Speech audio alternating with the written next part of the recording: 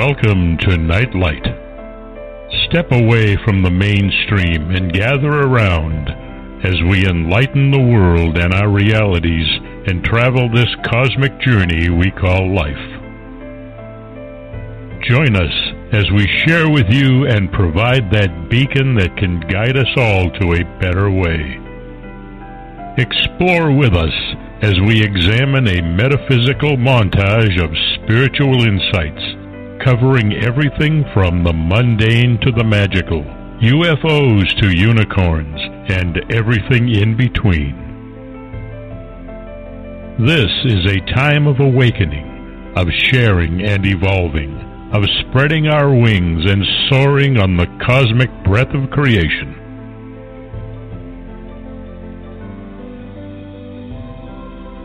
Come and join with other light-minded spirits as we weave our lights together to seek understanding, enlightenment, and, with a little luck, some wisdom. This is Nightlight, a reminder that you are never alone.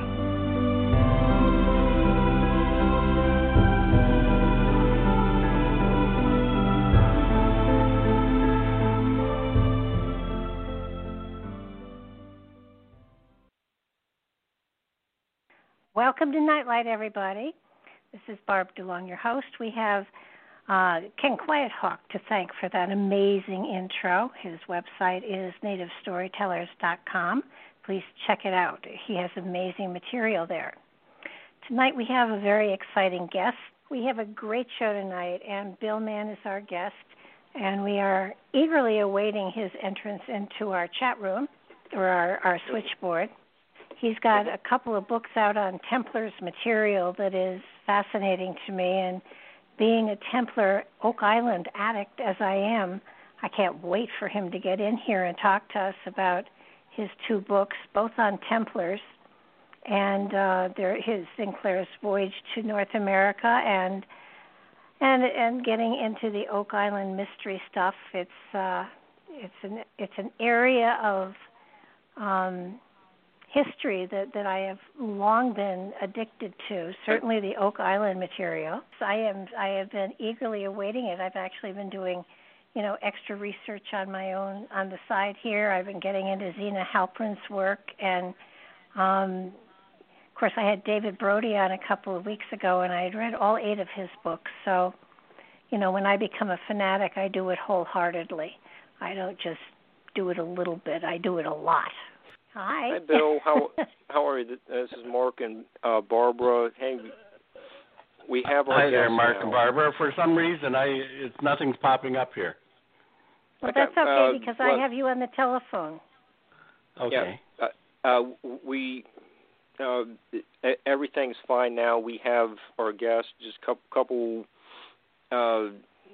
minutes of a tech glitch, but we are ready to go. And I think about 2.5 weeks ago that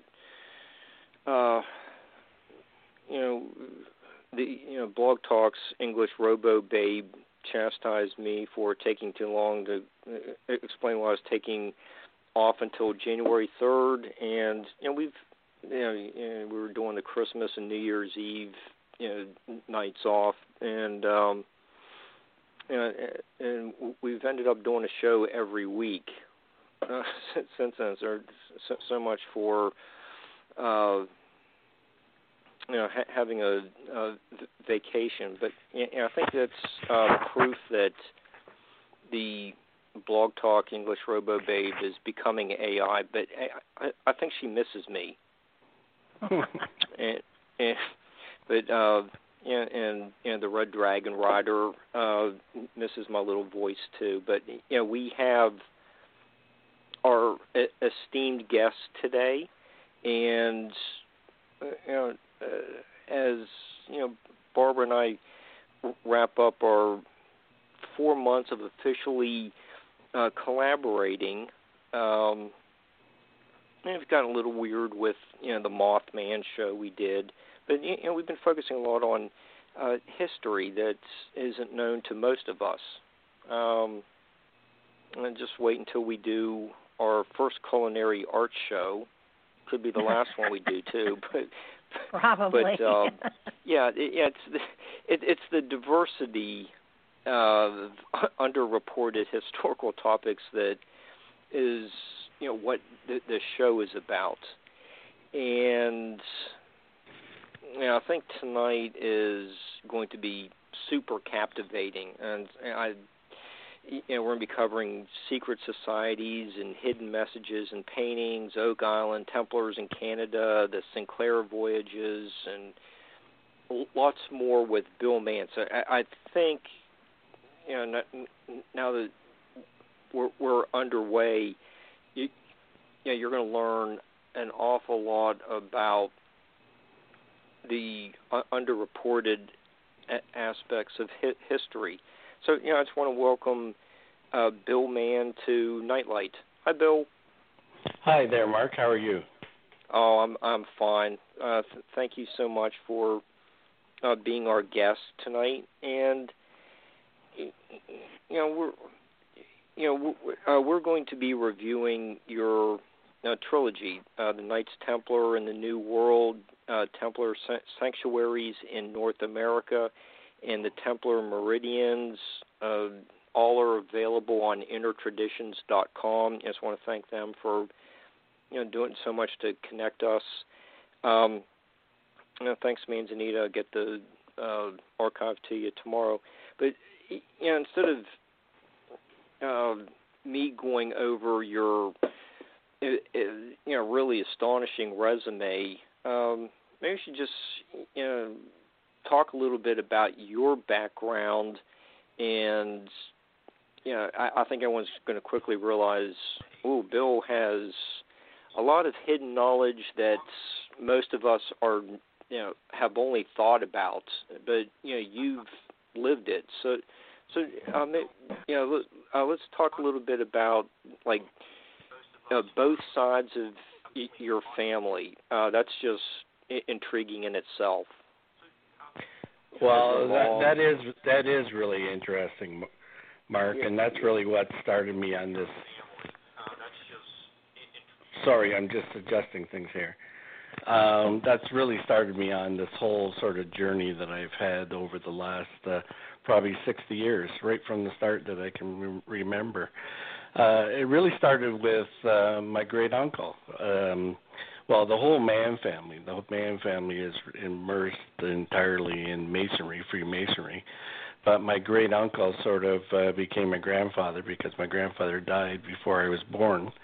And unbeknownst to me, until about 20 years ago, he was Supreme Grand Master of Sovereign Great Priory Knights Templar Canada in the 50s. And so here I was as a little boy, sort of enthralled by my great uncle, reciting certain things to me, and I thought he was just eccentric, but it turns out that what he was doing was trying to pass on, I won't say secrets, but obviously a real background in Freemasonry, and he had quite a history. And the Mann family, from what I've gathered, has gone back a number of generations in Freemasonry. Now, coupled with that is my mother is full-blooded Algonquin.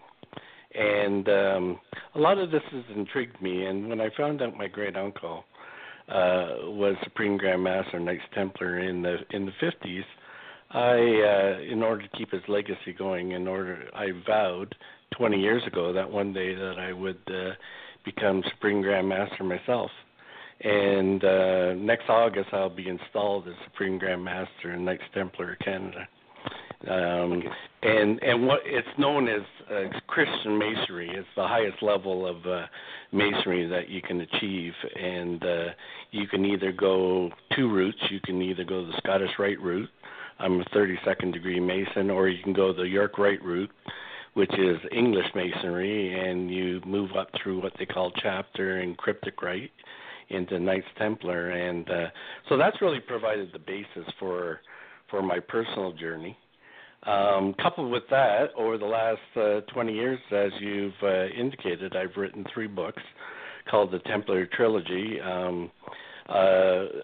all about what I believe is to be the hidden history, the history that you don't learn in school, about Knights Templar and their journeys from the 10th century onward to probably the 14th century before Columbus. And the whole premise of the books is that they're making a series of transatlantic journeys over a number of centuries, even prior to their downfall in 1307. But they were making a number of transatlantic journeys and developed a really, on a very spiritual basis, a strategic interface through marriages with the native Indians, starting with the Mi'kmaq and moving through the larger Algonquin Nation all the way out to the Rockies. And based upon that, what they did is they brought the so-called Templar treasure and over centuries moved it inland away from the church and European royalty, which were constantly pursuing them across the seas. Okay, so in I think it's the Sanctuaries book, you state that the Mann family is a direct descendant from the Sinclairs. So yes. That the Sinclair voyages is a big topic. Barbara just had an exciting series on with one of the authors just a month ago who wrote a book on the voyages, the settlements in New England. So, okay, so you are a direct descendant of the Henry Sinclair family. Yes. Yes. Okay, so we have that the Sinclairs have a connection to the like the Merovingian bloodline. Is that right? Yeah, and in actual fact, I can trace my genealogy right back into Normandy and the Merovingian kings. Okay, so which is interesting in itself. Oh yeah. Let's stop and talk about that. Like where what the Merovingians show up as a prominent family in like the 4th or 5th century in France, and much more than prominent. Family, and in essence, they were in Francia. They were the reigning nobility at the time, and they continued right through the founding of France and into interbreeding with the Vikings, Rollo, in the 10th century that established Normandy, and the continuation or the disbursement of that bloodline into Scotland, England, Ireland, and areas beyond. Yes. Okay. So, what is it about the Merovingians that seems to really has really? Well, I think what really captures the imagination, Mark, is, and it's really being generated through a number of books, through the Da Vinci Code, and but it really started with Bagent, Lincoln, and Lee's Holy Grail, Holy Bloodline. So what it talks about is the possibility that Merovingians were direct descendants of the intermarriage between Jesus and Mary Magdalene. But what I say to all of those who interview me, don't get hung up on that. That may be just one aspect of the story. The Knights Templar themselves discovered a number of things just prior to the First Crusades. And part of that was possibly the genealogy of Jesus Christ and Mary Magdalene, but more importantly, there was other knowledge associated with what they discovered under the Temple of Solomon. Okay, are you allowed to divulge a little bit of some of this information that was discovered? Well, let's just say there were a variety of genealogical records. There was other, scientific knowledge that was recorded from the Egyptians and beyond prior to the Great Flood. There were relics, there were artifacts, virtually a whole composition of what we'll term to be ancient knowledge. Okay. And so the Templars studied all of that for a few hundred years. That kind of takes us up and to some of the later Middle Ages. We get you brought up some of the the importance of the Castle of Gisors and Rennes-le-Château, Rosslyn Chapel. The biggest thing that I talk about. Sorry to interrupt. The biggest thing that I talk about in my books is the continuation of ancient knowledge. A lot of people are trying to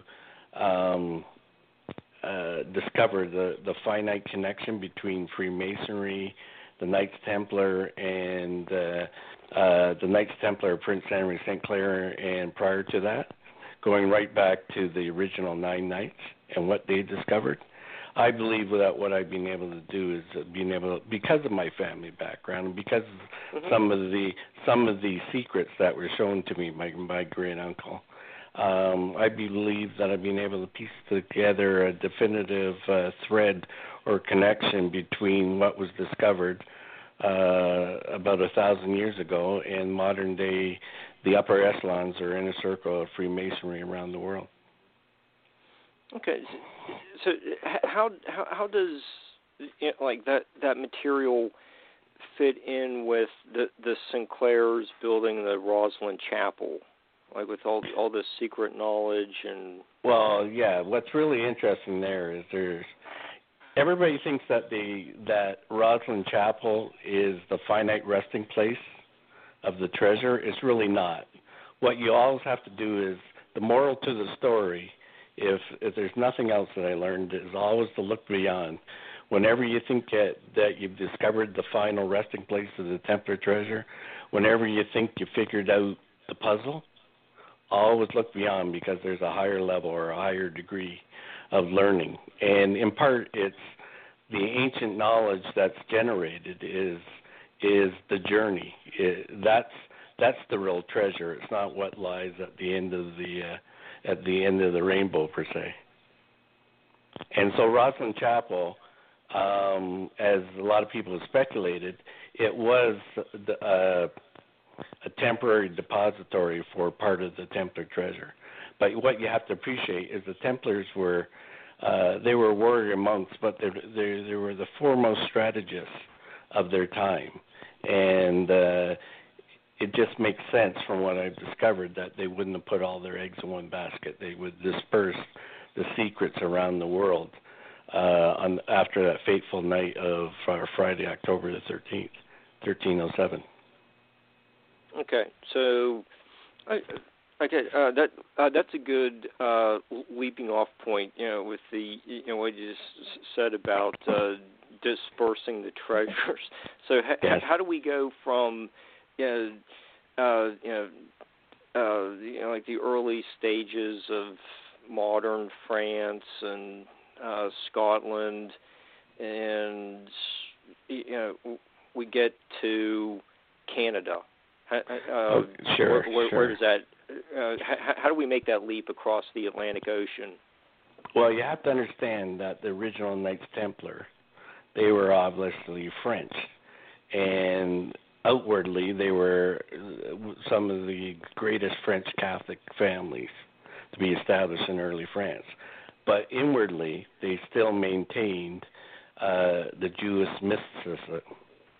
So, knowing that, all of the original 9 knight families were derived from the Jewish high priest, which virtually hid the treasure during its sacking of the Temple of Solomon.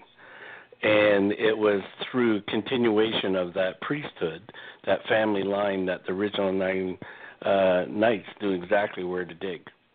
And that continuation of that knowledge extended and interspersed into the Norman families, first through the Vikings, and then the St. Clairs. The St. Clairs were obviously of Norman background, and so when the treasure was dispersed after 1307, it went to a number of places that were family homes per se of the original 9 knights, Scotland being one, Denmark being another, Portugal being another, and North America being probably the most secretive.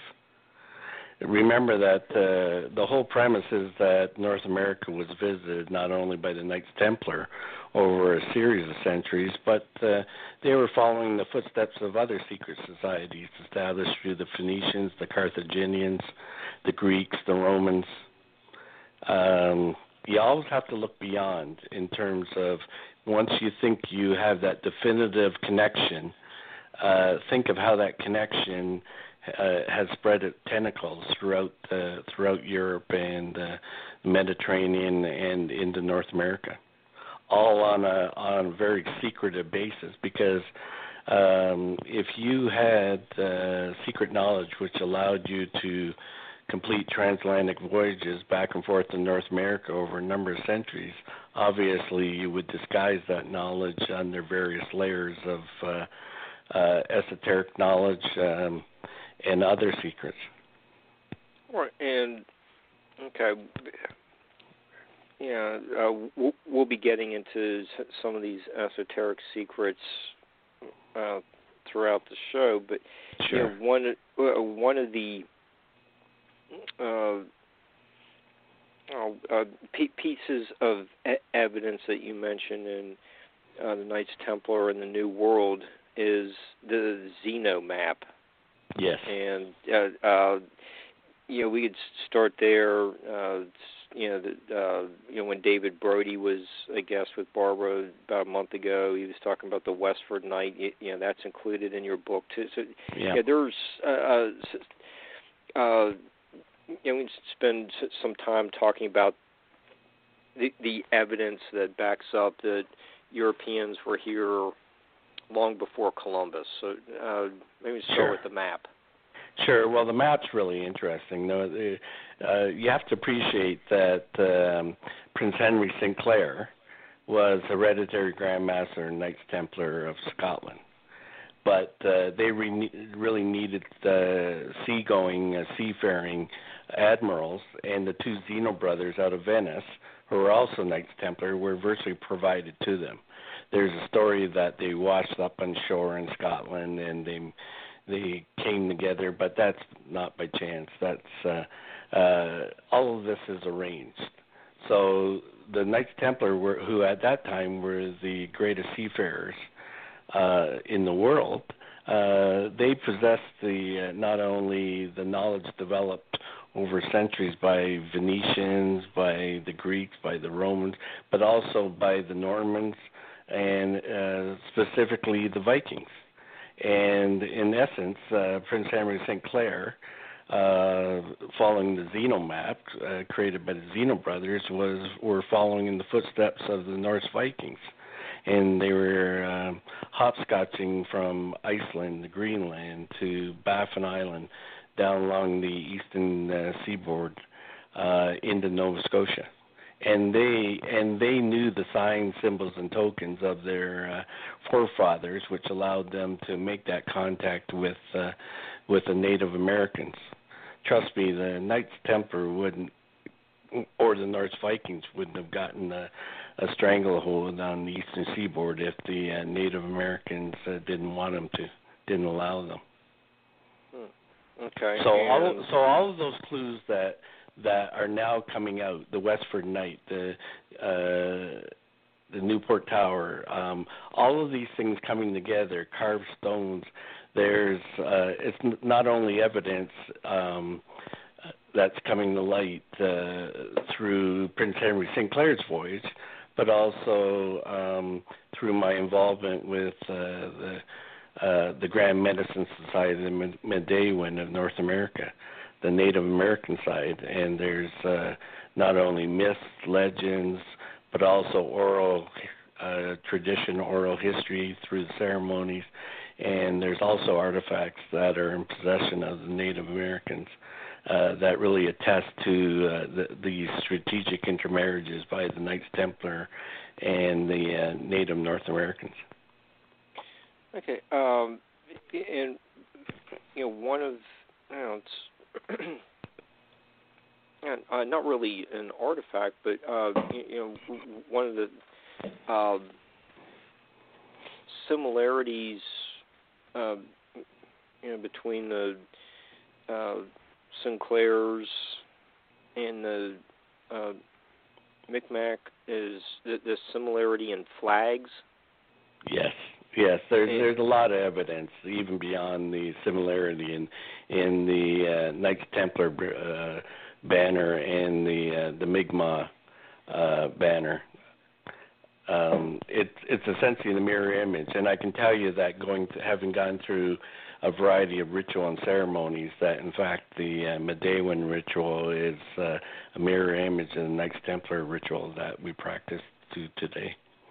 You just have to have the eyes in order to see the corresponding symbols and signs and tokens. Okay, so the similarity in ceremonial activities, shows that there's obvious exchange of ideas at some point, and you also mentioned the importance of folklore, and you have this character Goose-Cup and the Knights Templar. So let's stick with some of this folklore for a little while longer. Then we need to get into the other evidence of the foundations of the villages and castles on the Zeno map.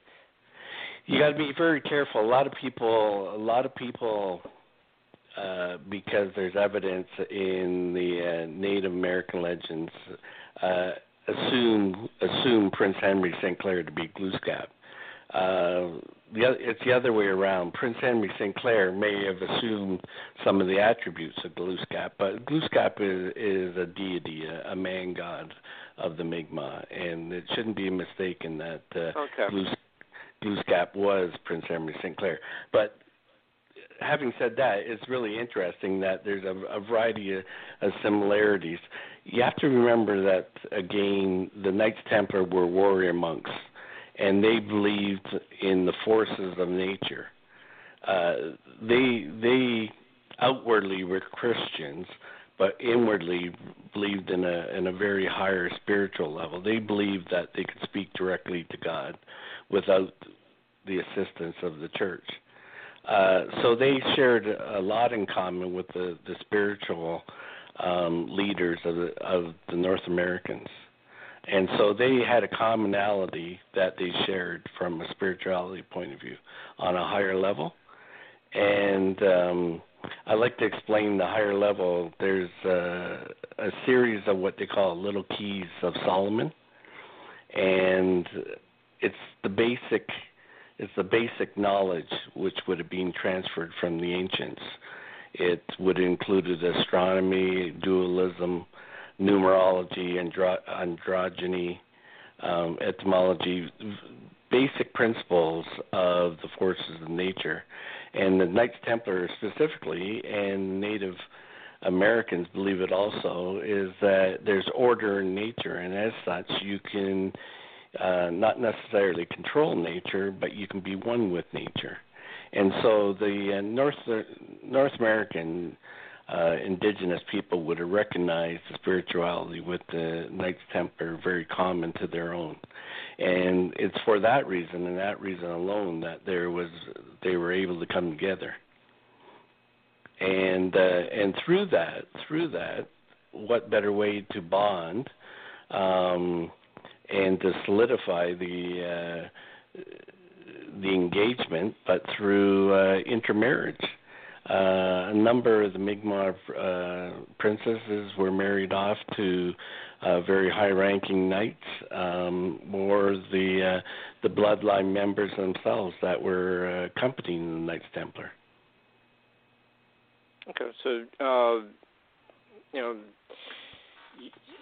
you're just basically a descendant from that same idea. Just the Templars marrying the native, having the native wives, and seal all these families, and what else was going on?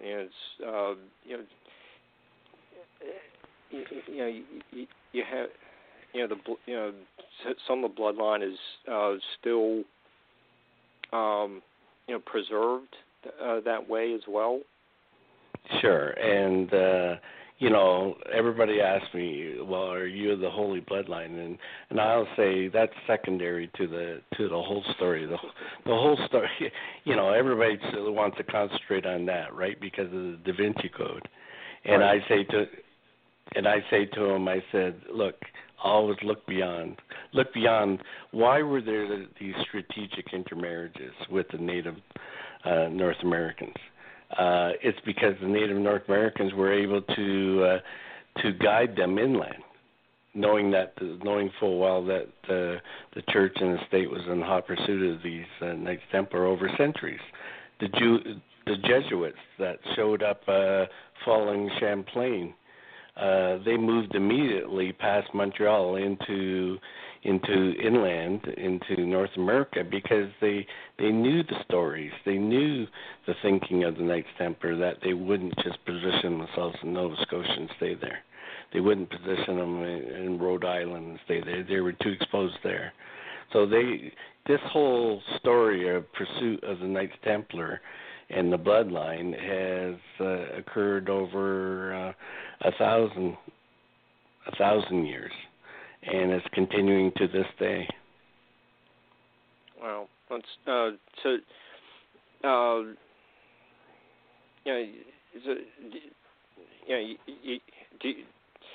even though you have the part, the bloodline, like do you like walk across a swimming pool or anything like that? No, I don't think so. No, okay, all right. No, that you shouldn't look at it that way. You shouldn't look at it that way. Okay, I was just wondering if. Yeah, that was just. I can see what you're saying, Mark. But again, that's secondary. Don't get hung up on that. Think about. It's interesting. Okay, maybe that it is very interesting, but it's only one part of the story. Think about the larger story. What did the Knights possess that allowed them, like they answered originally only to the Pope? What did they possess that scared the Vatican to the point that they looked to obliterate the Knights Templar? Was it only this knowledge of the Holy Bloodline, or was there something else? Something else in terms of ancient knowledge, which identified this continuing of an ability to converse with God directly, to circumnavigate the world when the church was dictating that the earth was flat? What ancient knowledge did they possess that allowed them to essentially blackmail the church for about 300 years, but also allowed them to essentially be one step ahead of everybody for probably the last 1,000 years? No, they had all kinds of hidden knowledge. Exactly. The bloodline. Marriage and child. If you want to go in that direction, as sure, well. Sure. There was a bit of a threat to the church teachings. Absolutely, but think about it. When the Da Vinci Code come out, it made such a splash, but now it's sort of being dismissed as being a work of fiction and by the church, and let's move on type of thing. The church is obviously losing grasp or control of their power over the past 2,000 years. It's because people are finally asking questions in terms of open knowledge. What other knowledge is there out there that really demonstrates that there were ancient civilizations prior to the flood, to the Great Flood? And what did they possess? And was there a continuation of that knowledge to right to the point that we talked today? Can I ask a question? Sure, Barbara. How are you? I'm terrific. Enthralled, actually. So, if the Templars had secrets, it appears that their secrets would have shaken the very foundation of Christianity. Yes. So yes, and maybe part of those secrets was what's the basis of Christianity? The basis of Christianity is that Christ rose on the third day and took a seat beside God in the heavens. What if? Yeah. To me, Christ is divine. The Christian mysteries, Christ practiced the Christian mysteries. He was a prophet. Is he no less divine? Is he no less divine if he's just proven to be a man? Well, the Bible does said that he sent his son down here to be human, so obviously he was human. Yes, and we were. And so, in many ways, we are all sons and daughters of God. So, yes, very, very much so. Very much so. But over the past 2,000 years, the church has had control of the message to the point that the only way that you could, in actual fact, converse with God, be one with God, was through the church. Yeah. So you wipe out the church. Yes. And it seems to me that the people today, even though these mysteries haven't been discovered, are questioning all of this anyhow. Yes, very much so. So the treasure of the Templars was enlightenment. Absolutely. You got it right there. And that people, anybody who I talk to through my website or whatever, if they come on and say, I know where the treasure is buried, such as Oak Island, I say, well, that's nice, but I really don't want to converse with you. But if you want to talk about the journey of enlightenment, I'll talk to you for a couple hours. There's an old story, an old ancient story about when man was created. The gods, notice it's gods, decided that all of a sudden they made a mistake because their creation had all of their powers, and somehow they had to hide those powers from him, so that he didn't take his place among them and not be ready. And they argued for generations trying to figure out where to hide the knowledge, not on the moon, not in the seas, because man would eventually find them. An old crone wandered in finally and said, enough. I'll tell you where to hide it so they'll never find it. And she said, hide it within them. They'll never look there. Yes, within their soul. Now, what's really interesting is in all of my research and in my movement in Freemasonry, I really discovered that the soul doesn't lie in your heart. Your soul is through logic and reason, through your brain, through your mind. It's man has been given a terrific gift, and many of us don't use it. But if you start to use reason and logic on a higher level, and this is what Freemasonry is all about.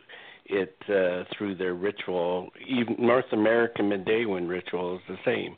What it does is open up that soul, open up your mind to that enlightenment. Yeah, and so it's awareness and sensitivity. Absolutely. And I've often said that Freemasonry was a man's way of finding the spiritual pathway. It is, and it's unfortunate that it is sort of a man's way. And what I like to think is that there's a real balance, because in the indigenous people in North America, they practice a matriarchal society. So you got your patriarchal society balanced by your matriarchal society.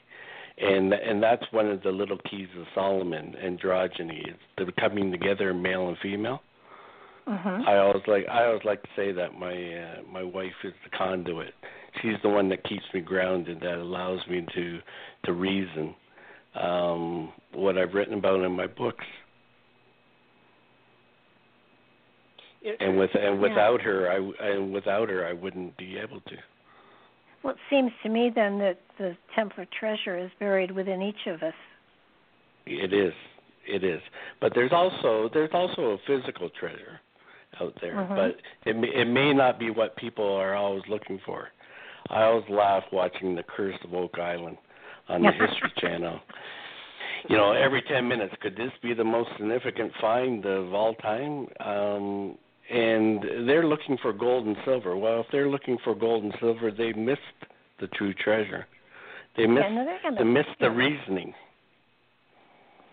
Well, Bill, go ahead, Barbara. No, go ahead, Mark. I'm sorry. I didn't mean to butt in, but. No. I was just gonna say, do you think something was, buried there temporarily before it was moved? Absolutely, but everybody's attributing. It's funny. The guys on The Curse of Oak Island always come back to the Knights Templar because it's popular and it's sexy, because of the Da Vinci Code and other books that are written about it.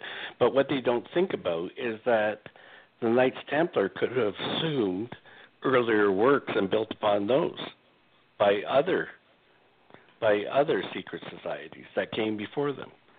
So I would look at Oak Island very, very much like Roslyn Chapel. It was a temporary depository. It was like a banking system. You moved certain artifacts, you moved certain relics from one site to another. Now the whole thing, what really gets me is that nobody's bothered to ask the question about Oak Island. Why would you construct the works of Oak Island and deposit something there if you didn't know how to recover it and move it and take it somewhere else? You can always make a withdrawal from a bank. Yeah, I think they did withdraw it for sure, but it's held our attention for 6 years, so you got to give them credit for that. Oh no, absolutely, and I wish them all the best. But if they're looking for gold and silver, they may find it, because what they're discovering is that high-ranking British Masons were there's a lot of evidence of high-ranking British Masons on the island from 1750 to 1800 throughout the American Revolution. Oh yeah, I'm sure they'll find something, but if they spend enough money. Now what they have to realize is that no matter what sites I've discovered, I've always discovered them through two basic elements or two basic principles of Freemasonry. One is sacred geometry, and which is just the geometry that we learn now in high school. But 2,000 years ago, it would be considered to be, sacred in terms of its application from the Greeks, from the Greek philosophers, through the Romans, through other secret societies as that was passed down. Sacred geometry and moral allegory. Barbara, you touched upon it right there. There's mythology, there's allegory, there's myth, there's legend, which is based upon a moral or a lesson. And the lesson about Oak Island is always to look beyond. Whenever you think that you've found the central, the last depository of that treasure, always look beyond. Well, it's like the different levels of masonry. There's always somewhere else to go. There's always someone else to go until, of course, you get to 33, and that has to be bestowed upon you. But it seems to me that the whole legend or mystery or whatever of following the Templar's treasure should lead someone to a spiritual understanding within themselves until they don't need to search for it anymore because they don't need to find something they have within themselves. No, absolutely. Absolutely. And that's, again, the moral to the story. That's really what I've discovered over this lifelong journey.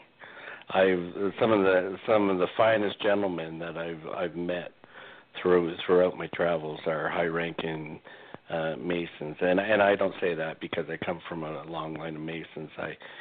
That's a judgment outside of Freemasonry itself. Really, it's good men that really exude that spirituality, that self-awareness that I wish everybody in the world could do that. Be a lot better place. I want to be specific here in that spirituality is not a philosophy, it's a way of life. Absolutely. And, you can practice spirituality on a number of levels and in a number of different ways.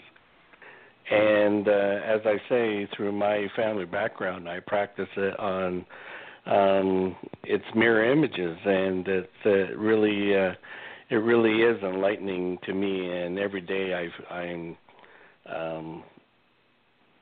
enlightened even more.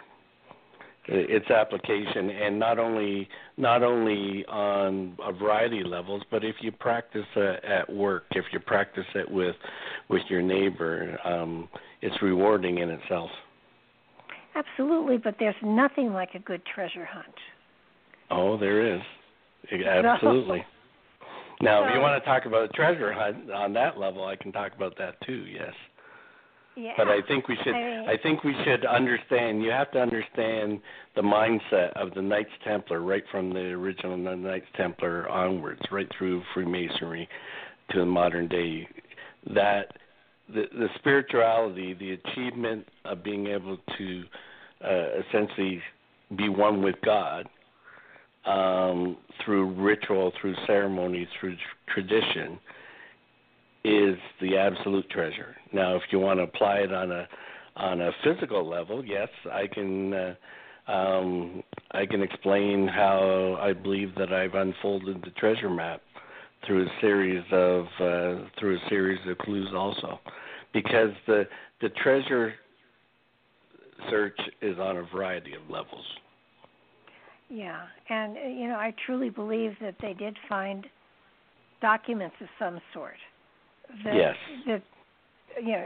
There's no doubt in my mind. I mean, even the Rennes-le-Chateau material, that priest was blackmailing the church. So absolutely. So that and the Rennes-le-Chateau material has been readily dismissed.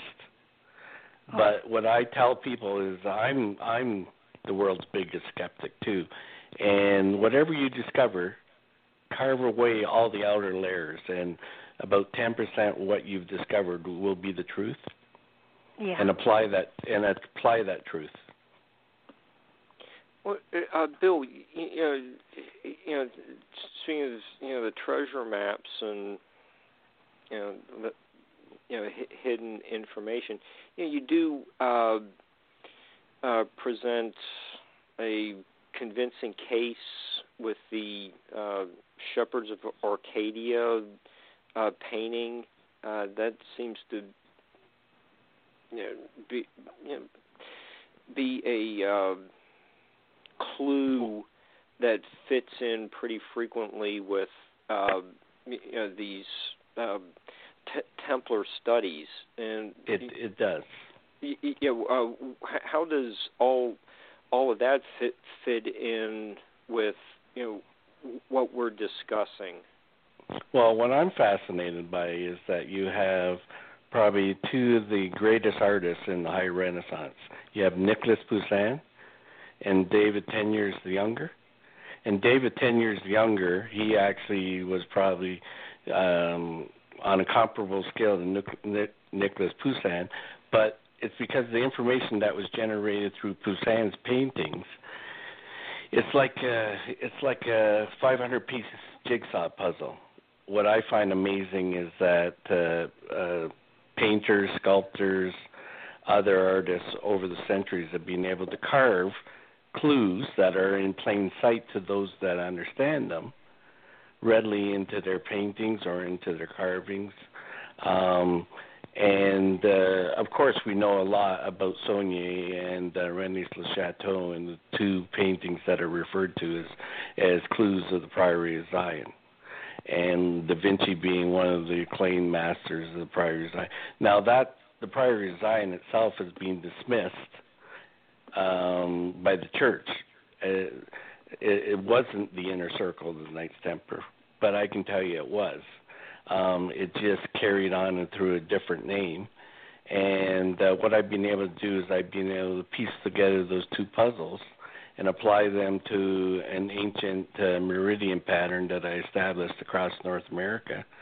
And the clues themselves in the paintings, and we're talking about various degrees or layers of the painting, the underpainting, and the elements within the painting being the figures themselves, they all come together and provide a variety of clues that point to where I believe the physical treasure still lies to this day, as it was moved across North America.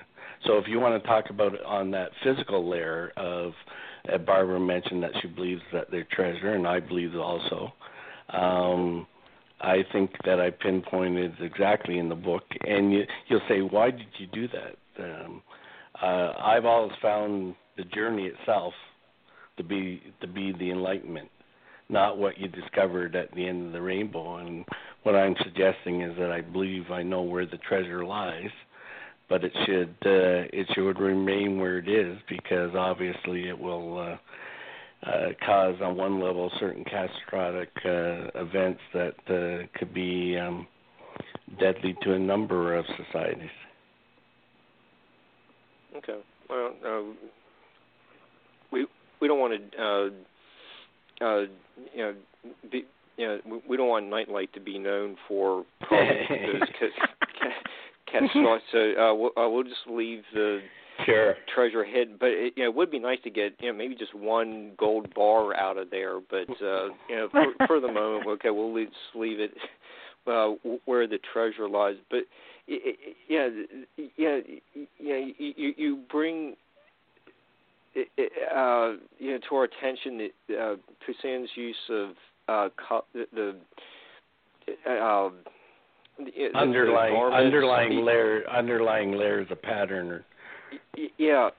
That's important in understanding the painting as well. Can you talk about the use of colors?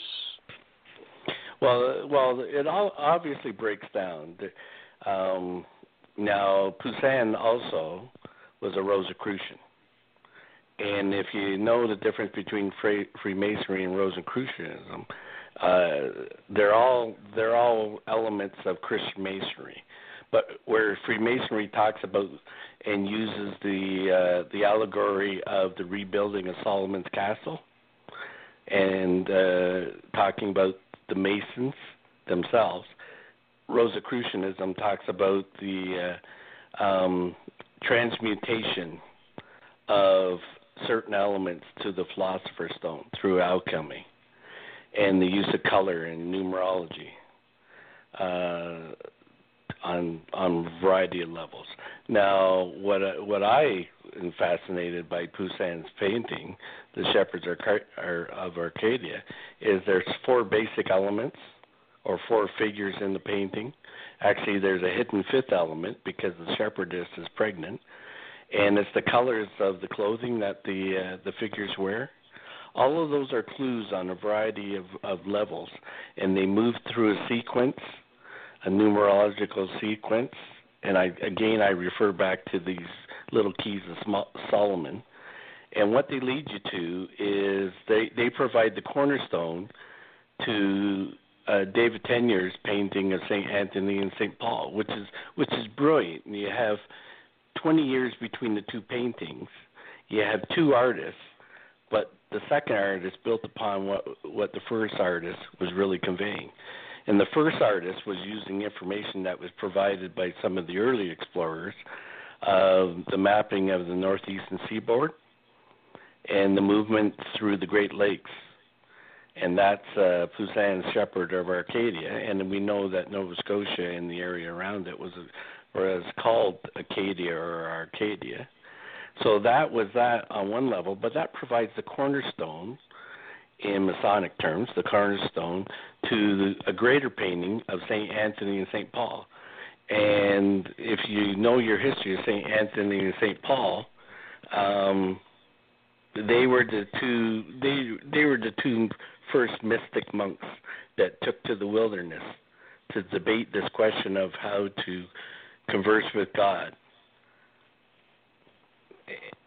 So adding all of those elements, you move through the various paintings and layered sequence, and it shows you it built upon the information that was provided by people such as Champlain and the Jesuits and Nicolet, all the information that was coming back through France to the secret societies, and it's built upon that, and it ultimately gives you the location of where I believe the Templar treasure lies to this day. It's very hard to describe with over the radio, but that's essentially the way it's identified. Mm-hmm. And I'm sure people can just Google. The listeners can Google it, and it'll come up. And there's four people kind of looking at. It seems like an above ground tomb. From a biblical point of view, it's the 4 witnesses of the transfiguration of Christ, and the tomb itself is a representative of Christ's tomb in a very high Renaissance way. Yeah, and I'm sure if the listeners will just take a minute to look at it, they'll sure. That's in the book.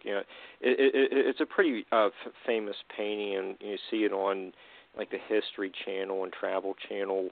Yeah. When they do shows on the Templars as well. So it is really well done painting, and your descriptions and how all the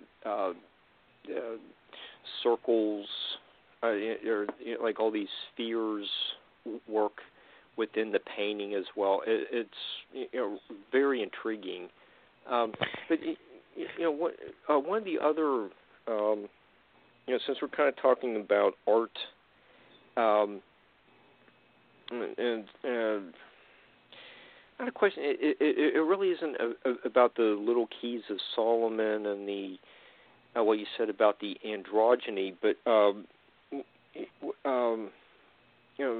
when David Brody was a guest in his, I think, second to last book, he had a scene set at Notre Dame de Montreal. think it's like the main church. Actually, it's Notre Dame de Bon Secours of the Good Sisters. Yes. Okay. And he drew attention to the artwork in that church. Yes. And there's he continued amplifying the legacy of some of the Mary statues, and what there's I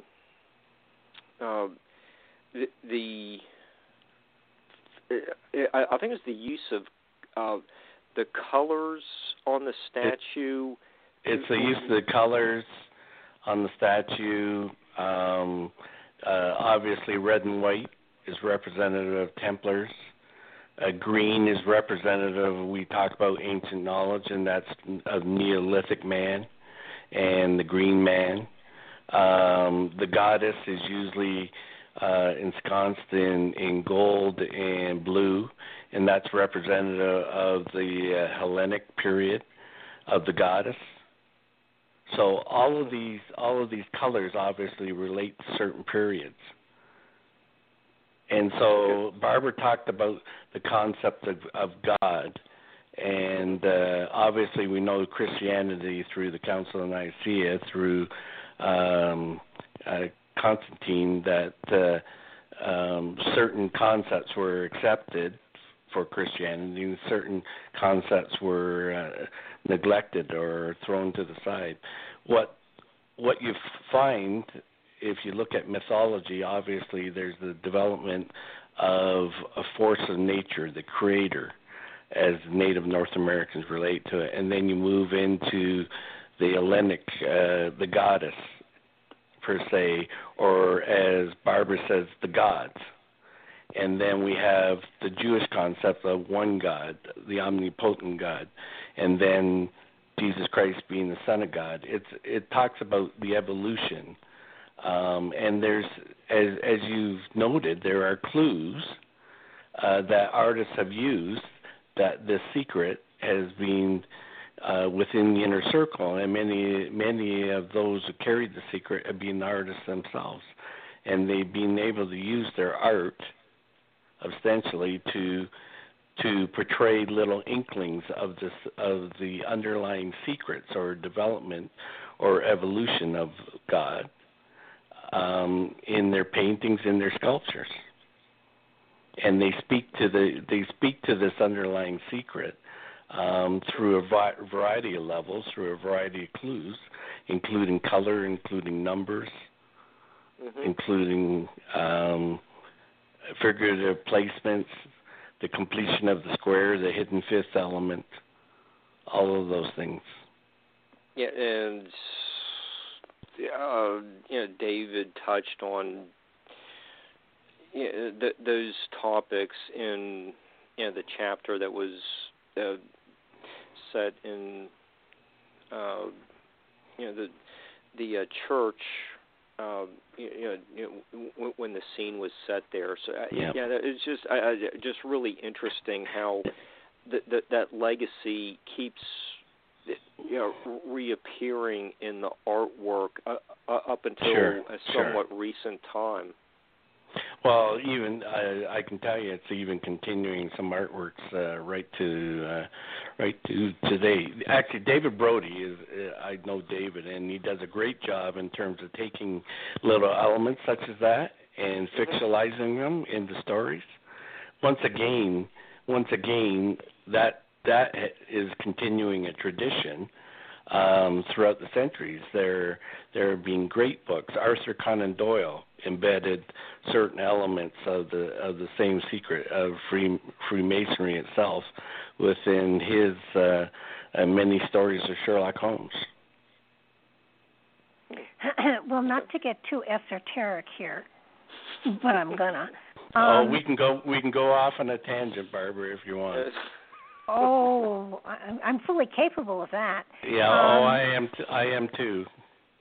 it would seem to me that at certain periods of time, when the levels of consciousness of humanity have reached a certain point, symbols of certain kinds, of different kinds, are imparted to different people in different ways all across the globe. And it feels to me as though it's almost as though it's a seeding of thought that will trigger imagination, that will open awareness and allow spirituality to flow more freely. Actually, that's very well put. And no, go ahead, sorry. Oh, and I think we're at one of those points.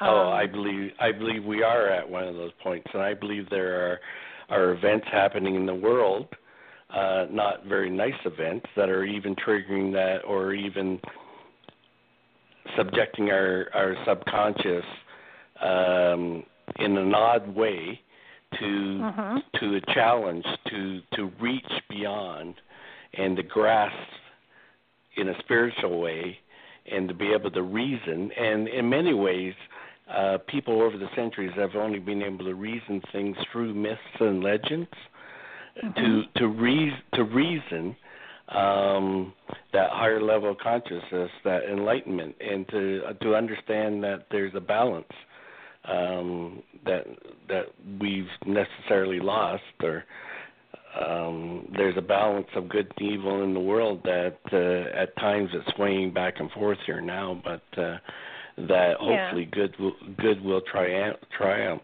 over evil, and that people will come to a collective consciousness. Well, yeah, and in order to achieve a greater foundation, you have to destroy the one that you're already on. So absolutely. My feeling is that through inspiration and intuition, which is becoming more a part of everybody's reality than it used to be. Yes. Those hints of, or there's pieces of inspiration, are now being applied to reality as opposed to just being held within. And that's where you get a lot of the color coming in. That's where you get a lot of the I did a deck of cards that were hand-painted mandalas, and found that at the same time in the Pacific Northwest there was an ashram that had similar patterns that were created that people used for meditation. And I did find out that also they were patterns that were now being expressed in crop circles, and patterns that Native Americans called their power signs, power shields. So that again, a level of inspiration brings forth sacred geometry in different forms in different places that helps to trigger awareness in other people. Absolutely, and that you know what, that's a great observation. So the question is, are we subconsciously, is there within our blood DNA or whatever, is there an ancient memory of a common origin that people are now starting to draw up through a certain level of enlightenment and a realization that we all share certain common elements that really are empowering us to bring together that collective consciousness once more that is being suppressed for the longest time. I agree. I think it's beginning to activate people who wouldn't have been activated in many ways before. So exactly. It's kind of fun. It's fun to watch. It's fun to watch, and it's also fun to see that opening of acceptance. As I say, for the last 2,000 years, and I don't want to bash the church per se, but they've been able to control that message, and I find it very interesting. And in many ways, many pathways, many spiritual pathways, people are now starting to develop that collective consciousness. And it's not the case that it's far out there. I think it provides us with substance to the point that people are starting to realize that if we come together, everybody's an individual, but we do share a commonality. and hopefully that'll be expressed through certain actions around the world, actions that we're seeing in many ways, at Christmas, other times of ceremony and things like that. That spirituality, that common goodness, I think, is what you really want to describe it as. Oh, yeah, and, a lot of people say, well, okay, the Bible was inspired work, and, when the Bible was done, no more inspiration was coming through. And I think today we are seeing more inspirational work than ever before, and it's sort of like the God within is talking to us externally, which is a really wonderful thing. It is, and it's really interesting, as you say. There's elements that can trigger that within people, whether it's color, whether it's numbers, whether it's relationships. Many people experience it by going for a walk in the woods. Many people experience it through family connections or reconnections. There's many triggers, but I believe it's a welling up of a spirit, and I'm actually encouraged by that. Whereas many people are really discouraged by some of the events that's happening around the world right now. I see as you say, the floodgates opening, and because of my family background, I've been exposed to a number of things that I think probably have allowed me to access that level of spirituality a little bit better or a little quicker than most people have. That's exciting. It is, very much so. Very much so. And so is it the journey that we're talking about, or is it the final resting place of the treasure? That's the moral to it all. Always look beyond. Even if you find the treasure, always look beyond. Well, even if you find the treasure, there's another journey beginning. Exactly.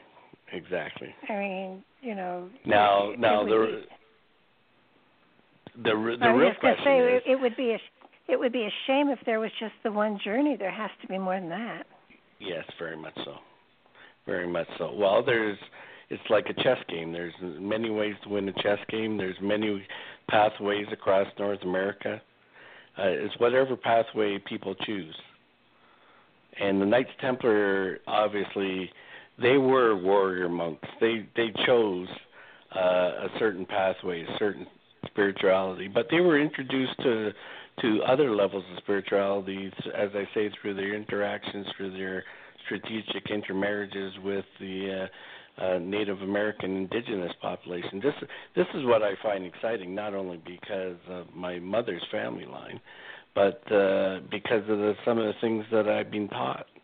The wisdom of the North American Indians is just tremendous. It's just tremendous. Well, you bring up a point that has bothered me greatly. In my opinion, the Pilgrims invaded this land and declared the Indians primitive and tried to bring them to Christianity without taking the time to learn the wisdom of their religion. Yes. And but how wise of the Templars? How wise of the Templars, though, to take the time and to blend the two cultures instead of negating one.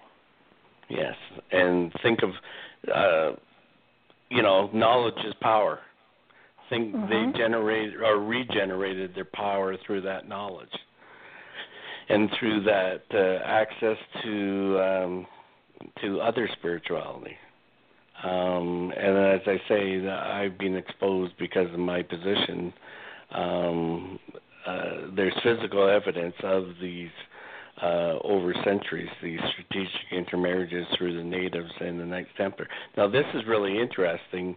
Why is there persecution of Native North Americans? Why, through the residential schools, did the Catholic Church try to obliterate the indigenous cultures? Because there was an inkling of what they possessed, not only on a spiritual level, but on a physical level. Just a lot of envy. Or well, jealousy. it goes beyond envy. I think I think much like the Knights Templar, the church believed that the Knights Templar possessed something physically that could destroy the church. And as we know through history over the last 2,000 years, the secret police of the church, the Jesuits, did everything to obliterate the Native North Americans.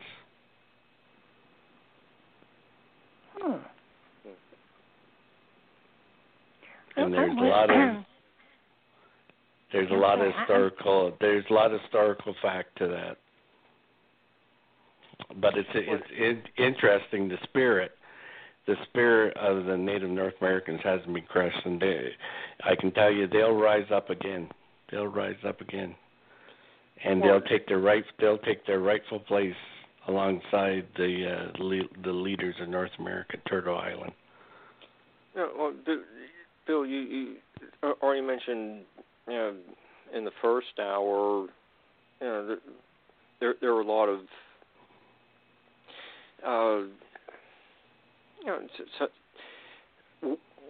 once the Templars and the Native people started marrying, and cementing the bonds between the two cultures. Well, even before that, there was a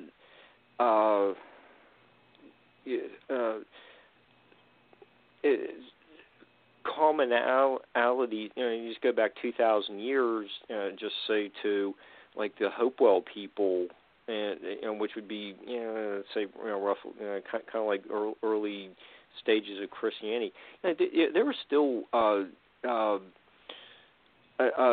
parallels and ceremonial rituals, and just having a concept of sinful behavior, penance. That wasn't just exclusively Christian. This was just something common throughout North America at the same time that the apostles are just starting to wander through the deserts, preaching. You need to repent. Well, it was already being done here in North America. Well, so, as I pointed out, many people consider early indigenous civilizations across North America in pre-Christian times to be savages. They were farthest thing from savages. Native North American Indians, they lived in cities. They practiced technology that was, in many cases, far surpassed the Eastern technology of across Europe and Asia. So, I always get a kick out of people that consider indigenous people to be savages. They're nothing much. Their rules of law were actually adopted by the founding fathers. The Iroquois Confederacy had rules of law that were actually embedded within the American Constitution. The founding fathers of America, they were practicing duelists. A lot of people think that they were Christians, Christians that came over on the Mayflower. They were the farthest thing from that. They realized, because they were also descendants of the Knights Templar, they realized that there were forces in nature. There was a different way to enlightenment that we're talking about today, and they wanted to create a new Jerusalem. A mirror image of Jerusalem in the New World, per se. Okay, and some of this section of our discussion is kind of similar to what Scott Walter consulted with you about for his Akhenaten and the Founding Fathers book. And Scott and Janet are friends of the show, and they're very good. And actually, they're very good friends of mine. I've known them for about 20 years. The key there is no one person has all the answers. And David Brody, Scott, Janet Walter, Alan Butler, we sort of formed this little group that we all bounce ideas off of each other, and it's been a great collaboration in terms of some of the ideas that we talked about. Yeah, and yes, Scott, really does focus on, how much your contributions, led him to have greater understanding of what he's looking at in his what journeys. Sure. For the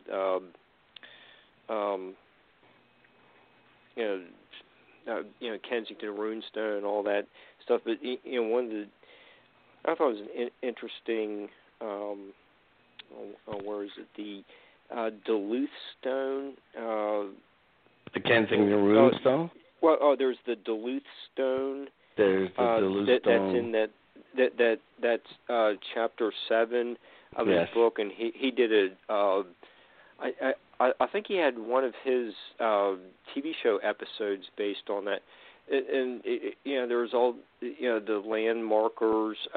Can you tell us a little bit about how all those carved stones fit into the Templars being in Canada, North America? Well, remember that as the original Knights Templar, as they moved across North America, they would have wanted to leave signs, seals, or tokens that were recognizable to their fellow initiates, that maybe 200 years later that somebody would be following a similar path. What better way than to carve those signs into stone markers, knowing that stone markers would have remained. And what better way to also create those signs within certain landmarks that were quite evident and that wouldn't change over the centuries across North America. So there were always signs and seals, and this is what the people on Oak Island have discovered over the years. They've discovered a little bit of the signs, seals, and tokens, but they're not the truly initiated. So they don't understand how to apply those signs on a variety of levels. But what Scott has been done, and he's concentrated on, and it's actually been brilliant in many ways because of his background, he's been able to interpret those stones the way they should be, and to authenticate those stones from a timing and an age point of view. And they were essentially markers on a trail that would lead you along a variety of pathways across North America to essentially that one final point of discovery.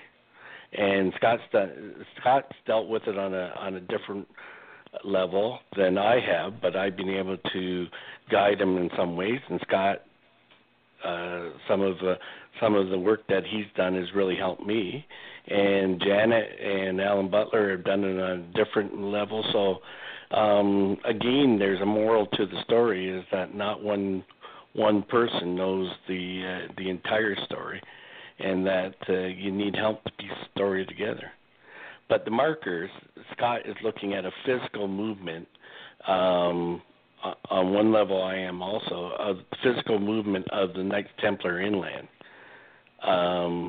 through their guides, through their blood brothers, and leaving markers or trails along the way for those who come after them, whether it be 100 years, 200 years, or 500 years.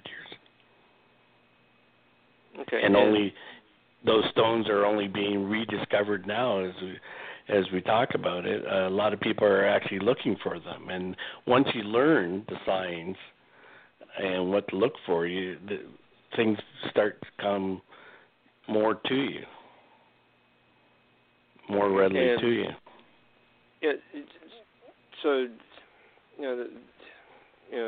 Scott says or interprets them as what their land claims, and that kind of goes back to a little bit of what you mentioned a few minutes ago was North America being the New Jerusalem. Do you think that's a possibility that North America can just be a better place? No, absolutely, and I think that's what the Knights Templar saw in North America. Hi, guys. There's somebody here with a question. If I could bring Mike on, would that be okay? Sure. Yeah. Okay. Hi, Mike. Hold on. Am I on? Hi, Mike. Am I on, Mr. Mann? You're on. Yes, Mike. How are you? Is it fine? Thanks. Is it right worshipful or brother? What is it? What am I? Actually, if you want to, right eminent knight. Right eminent knight. So you're not active in Blue Lodge then. You're mostly Templar. I am. But let's say tonight I'm right eminent knight. Okay. Now the only question that I have, I was looking at the differences. I tried looking up Oakville, and I saw that there are different Grand Lodges up in Canada. I didn't know that. I'm out of New York. Okay.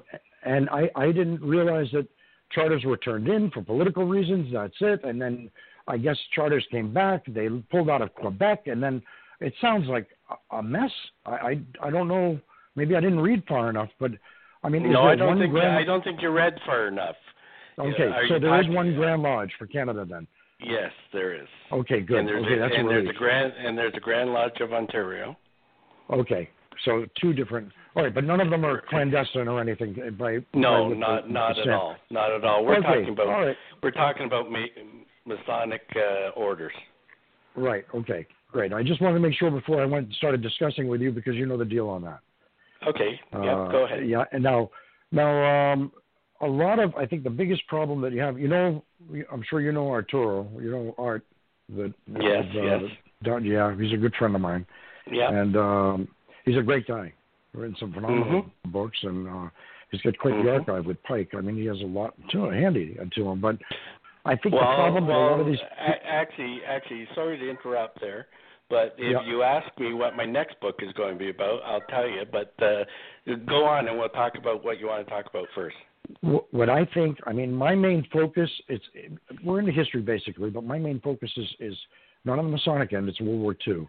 But I find the problem with a lot of these people that come in and that are critical, whether it's Freemasonry, anything regarding history, they judge it, they read it, they look at it through today's eyes, today's values, today's verbiage. They interpret things so that they can understand it, and that's the wrong way to do it. If you don't understand the intent, the language, how things were back then, how the people lived and their thoughts back then, you're never going to really understand what was going on in history. And I think it's the same with the history of the Templars. I would agree, absolutely. Give you an example.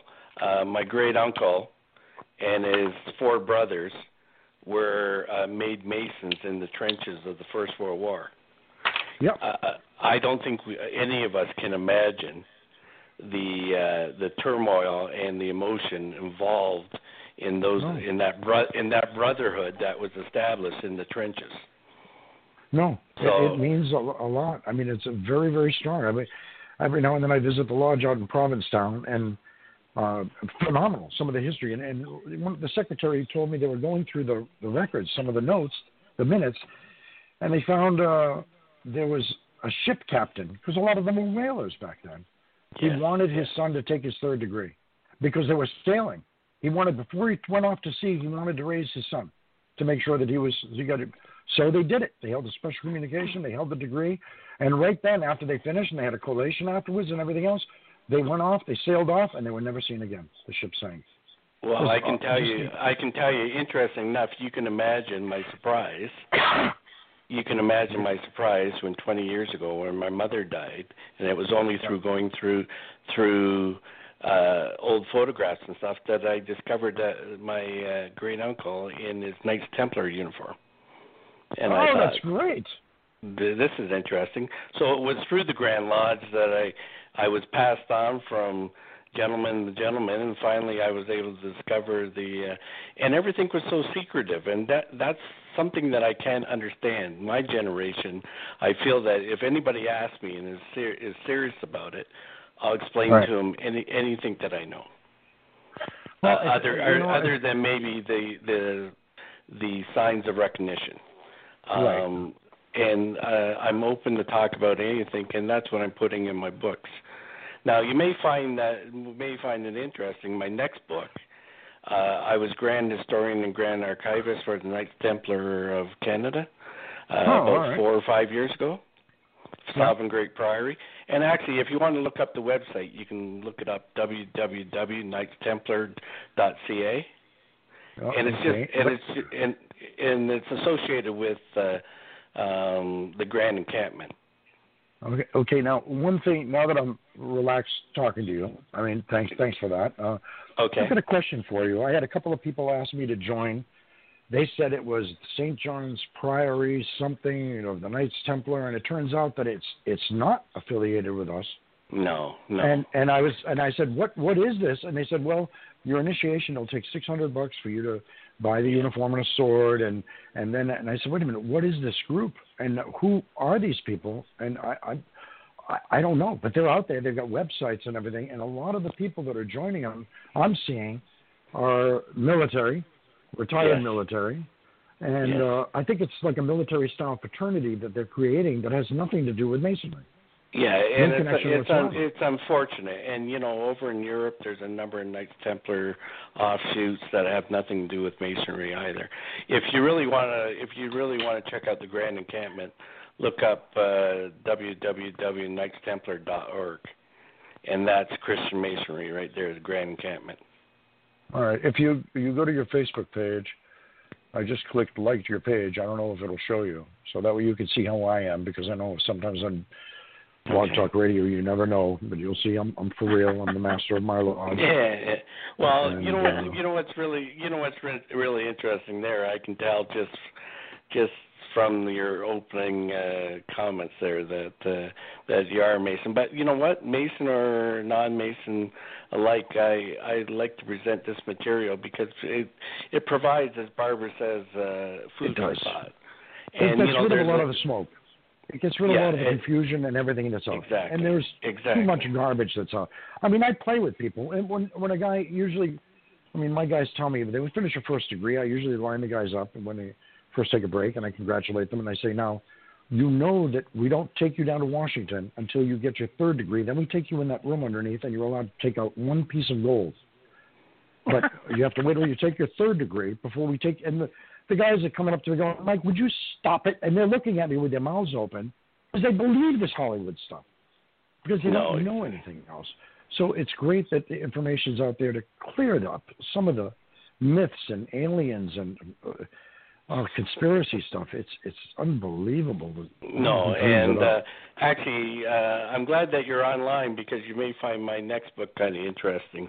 As Grand Historian, Grand Archivist, I discovered a series of letters from Albert Pike, the Sovereign Grand Commander of Southern Jurisdiction, to essentially his counterpart in Canada, a Colonel William James Burry MacLeod Moore, who was Supreme Grand Master and Sovereign Grand Commander here in Canada. And the letters themselves were fascinating. I'm fascinated by Albert Pike because on one level, here's a Confederate general that supposedly was involved in Knights of the Golden Circle and the Ku Klux Klan. But as we know, that wasn't true. No, as we know that he was more known Prince Hall. Yeah. Right. Yeah. And so to me, the most fascinating thing was these letters, which I essentially developed a fictional story around, and my book will be coming out next fall after my installation as Supreme Grand Master here in Canada, and it's called the Pike Letters. Okay, you're already booked. Sorry? We want to book you for that show. Just, we'll stay in touch about that one. This is just sure. Mike can call in with his review as well. We want you back. Sure. No, it's great that a show that's out there, BTR, can get somebody that's credible, that knows what they're talking about, and that has. I mean, this is perfect. So you're not dealing with the Alex Jones of the Masonic world of the Knights Templar. Yeah. No, this is nice. It's refreshing for once. No, that's really good, great deal. But no, I find it a lot interesting. And now the thing about Oak Island, I don't know. I think that's another. I don't know if that's a myth. I don't know what to think of that. I haven't read up enough about it, but I keep seeing that brought up. Well, you have to read my books. No, essentially, what I believe it is Knights Templar used as a ruse, and if you look at it, a lot of the construction is based on 32 degrees of Scottish Rite Masonry, and Blue Lodge and chapter, the variety of levels and rituals that are applied physically on the ground, and the clues are right there. As I say. It's done its job. Oak Island has done its job. It's prevented many people from looking beyond. Right. Many people have been stuck on Oak Island for 222 years, thinking that there's a treasure there. Well, a lot of them say that the treasure was the one that came out of France when the Templars booked after the Pope was moved from Italy over to Nice. Sure. When the Emperor owed the Pope so much money, and it was easier for him to just say we were all heretics and pull that down and burn De Molay and the whole bit. That book, Born in Blood. Yes. I mean, by James Robertson. Right. I forget who wrote it, but I read that years ago, and that touched on different things, which was nice seeing them bring history in. But then again, I mean, as myself being involved with World War II for over 50 years, I found that you can't take just one book. You've got to really. Or you have to look at somebody that's taken multiple resources and simmered it down and offered it to the reader so that they can come up with a conclusion that makes sense, not taking the reader's version of, which is very important in my, that's the way I look at it. I mean. Well, I was just saying to Barbara, the way we should all look at it is take everything that you've learned or read, absorb it, and throw away about 90% of it. Yeah. And really distill it down to the truth. I have a friend of mine that he died 2 years ago, but he was one of the interrogators at the Nuremberg trials. He saved everything. I've got binders of his documents. I've got verbatim interrogations, signed depositions, his IDs, attorney's instructions. You're flipping through this, and you have history by the throat, and a lot of it doesn't match up with what they're teaching in the schools. No. And you're comparing this, saying, well, this is primary source material. What are they teaching these kids? So not just kids, adults in colleges. So it's frustrating. My wife says, "Why don't you collect Beanie Babies? Get out of history. It's safer, or stamps that take up less room." No, I don't know. Well, Mike, I was maybe I'll meet you in Washington. I was down in Washington last Easter for the sunrise ceremony. So. Well, yeah, maybe down there. Did you run into Art down there? Oh yes, yeah. Well.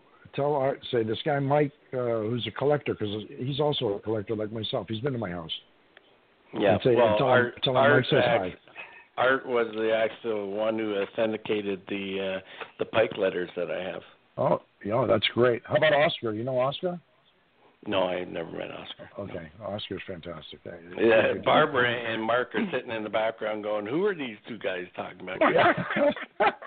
No, yeah, you know what it shows? You know what it shows? A connection. It shows a connection that goes across bounds. I'm totally comfortable with Bill talking to him, and that's part of what it is.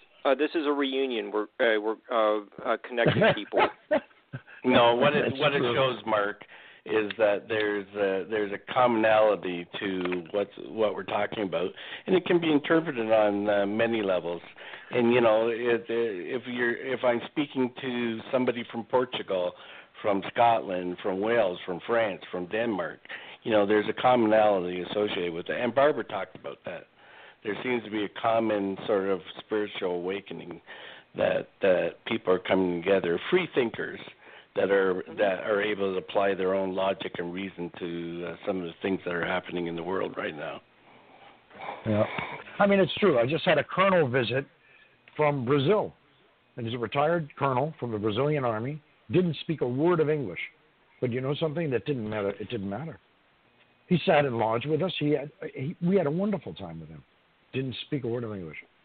So it didn't matter. You realize what's going to happen, Mike. Somebody's going to think this is a put-up that you phoned in specifically that to add to my credibility. Yeah, no, not at all. That's why I asked. I was trying to be nice about it in the beginning to make sure. But there's a lot of, as I said, there's a lot of history, and thanks for clearing that up about that Priory of St. John thing, because I didn't know what they were.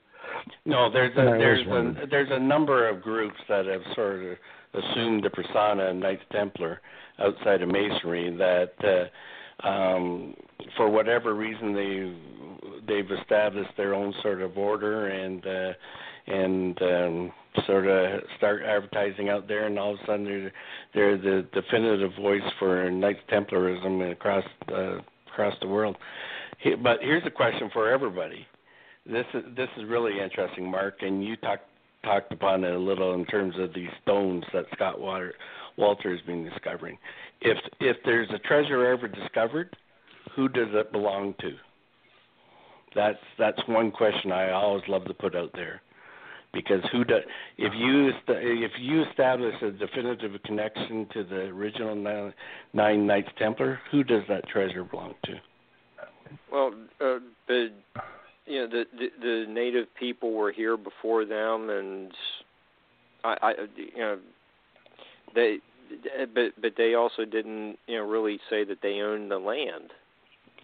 So that's right. They were guardians. Yeah, so in actual fact, the native people are still guardians of the Templar treasure. I can tell you that. Yeah. So I don't. If the case of the treasure is wisdom, then it belongs to everyone. Exactly.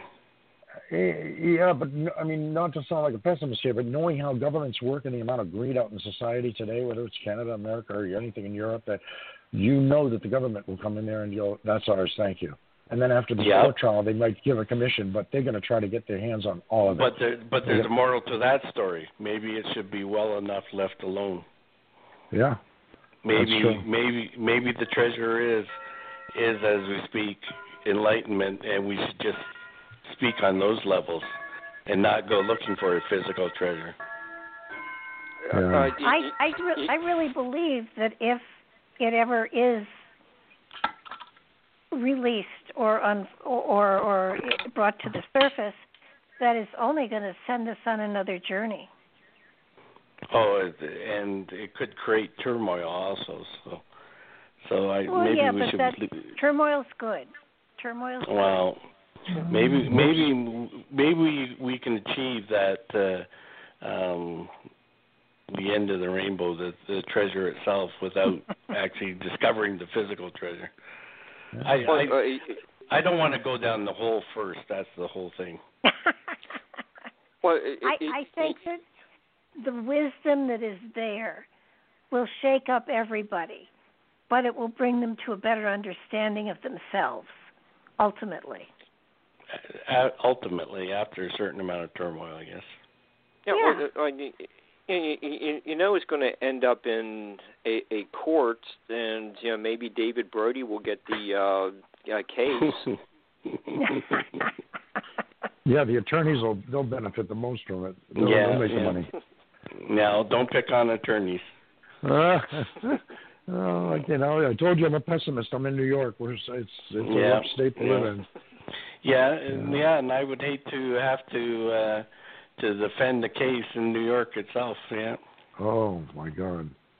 Well, I told you they want right now. There's a bill where they want access to. They want our codes for the internet and for Facebook and any other Twitter account or anything you have, and they want the ability to go back 3 years of your records, of your archives, and for 1 full year of everything you've looked at on the internet.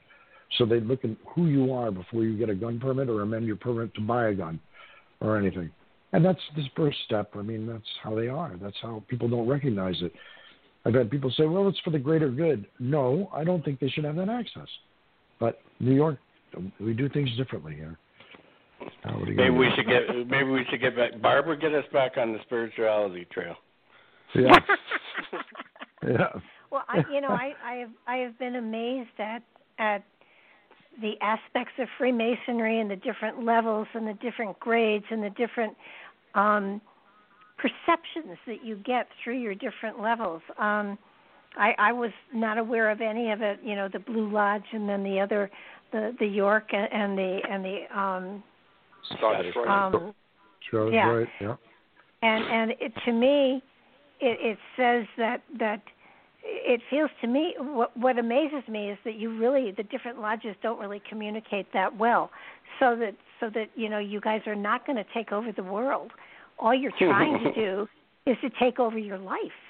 And I think I sorry to interrupt again. I can tell you that 95% of the Masons too that generally go to lodge in many ways don't ask these questions that we're talking about tonight. No, I know. It's a shame, and it's trying to get good men to think on a higher level, and even those Masons, some Masons that are being initiated, they treat things all purely on one level. Well, my grandfather was. They don't think about it. Yes. And a lot. There's a lot of allegory. There's a lot of allegory that they want you to think, but a lot of them never. As Bill said, they won't ask or they won't look deeper, but not all of them either want to run for an office. So it's hard to get them active, and it's. It's very. Go ahead, but brother. a lot of you do. A lot of you do ask the questions. A lot of you do go within. A lot of you do, even though you may not talk about it openly. The aspect of Freemasonry gives you the opportunity to expand. And it's whether or not you choose to is a whole other thing, but you do create the atmosphere for men to feel more comfortable within their own selves, and you do expose them to the possibility of that awareness, which is a great thing. Yeah, what's happening too, though, is I'm always constantly in debate with the older gentlemen in terms of how secretive should we be. Like my great uncle, I had no clue of his involvement. My father and his 7 brothers, I had no clue of their involvement. Even as I had an inclination, but no real definitive even nudge. I had to find everything out for myself.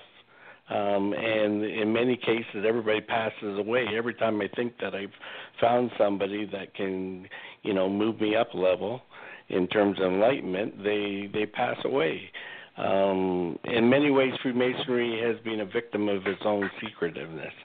So, some of the things that I talk about, I have people coming up to me in lodge and preceptory, Scottish Rite, whatever, and they say, thanks for talking about this because it should be talked about because,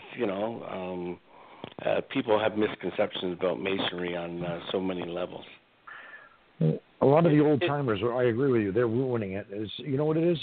We joke about it here, but it's the 2 old men from the Muppets sitting in the balcony. What were their names? Remember, you know what I mean? Yeah. The 2 old guys. The 2 old grumpy men. Yes, that's them. We didn't do that in 1932. Well, of course you didn't. And, we're not doing anything out of the ordinary here. We're doing the ritual as it's written. We're doing it correctly. And no, you guys were doing it wrong back then. You were skipping stuff. You weren't doing the middle chamber. You weren't doing the lectures. What are you doing? And you're complaining, but they're ruining it. And I can see why a lot of the younger ones don't want to get involved because of that attitude. But I think it is changing. I'm 62. It is changing. In part, it's changing, and I hate to say it, I call it the Da Vinci Code. It's sort of the syndrome. It's made people start to ask, that they start to realize that their grandfathers were Masons. And but guys, Go ahead. 20 years ago, nobody would have talked on a radio show about Freemasonry like this. No. You've come a long way. Well, even so, I think we're being careful about what we're saying, so we're not breaking any rules. So, you're not getting any ritual or anything that, that hardcore stuff where we would get in trouble by breaking, any oath that we took, per se. But, but family members, like you said, my father was a past master, and they just presented me last month with the Lewis Jewel. I don't know if you have that up in Canada. And that was an honor. I was honored to get that. It was great. And that's something they give you if you have a family member, a father or grandfather was a Mason earlier. But in the beginning, years ago, I didn't want anything to do with it. I grew up, my dad was a Shriner, and he was active. And when you're a kid, it's like, really? Because you're doing kid stuff. There are other distractions. And I'll tell you, I was with a band, and we had a quick story, and we had a gig down in Jackson, Mississippi. And I bought a brand new Chevy van, 1977. I was waxing that thing. I was so proud of it. Here comes my dad with this sticker disc that he's going to put it on the back of the van, and it's the past masters symbol. And I said, no, I don't know. I don't want bumper stickers. I don't want any of that junk on my van. No. And he said, you're going to put it whether you like it or not.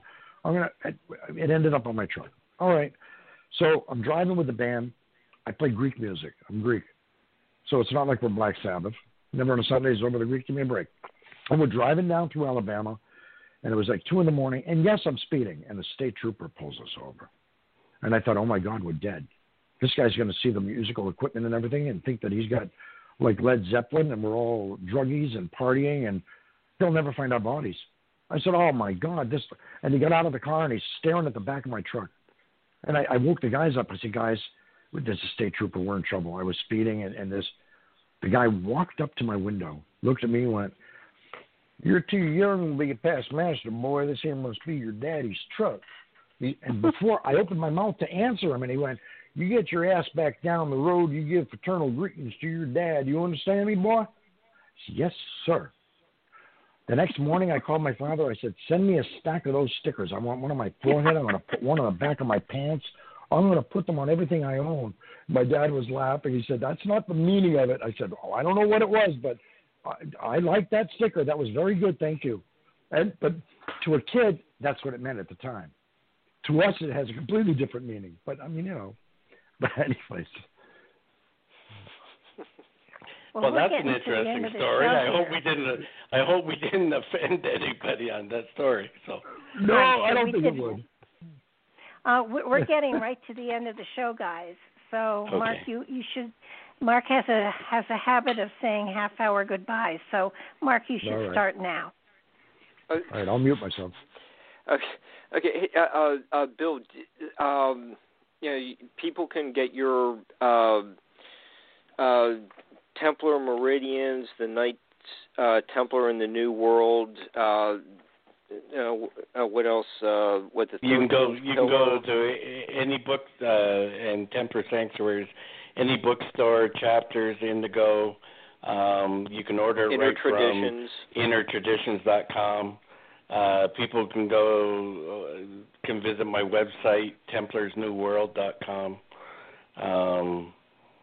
Let me just say, although the books have done really well and been translated into 5 different languages, I'm not into it to make money. In many ways, it's allowed me to sort out a lot of the things that go around in my head, and believe me, there's a lot of things that go around in my head. It's allowed me to really sort out a lot of the things on a variety of different levels. Okay. Thank you, Bill. This was just a wonderful show. We'll see everyone on. I know we're doing our next show on January 3rd. Mike, appreciate you calling in, and Bill, please come back. Great evening, and we'll see everyone next week. How's that, Barbara and Blog Talk English Babe?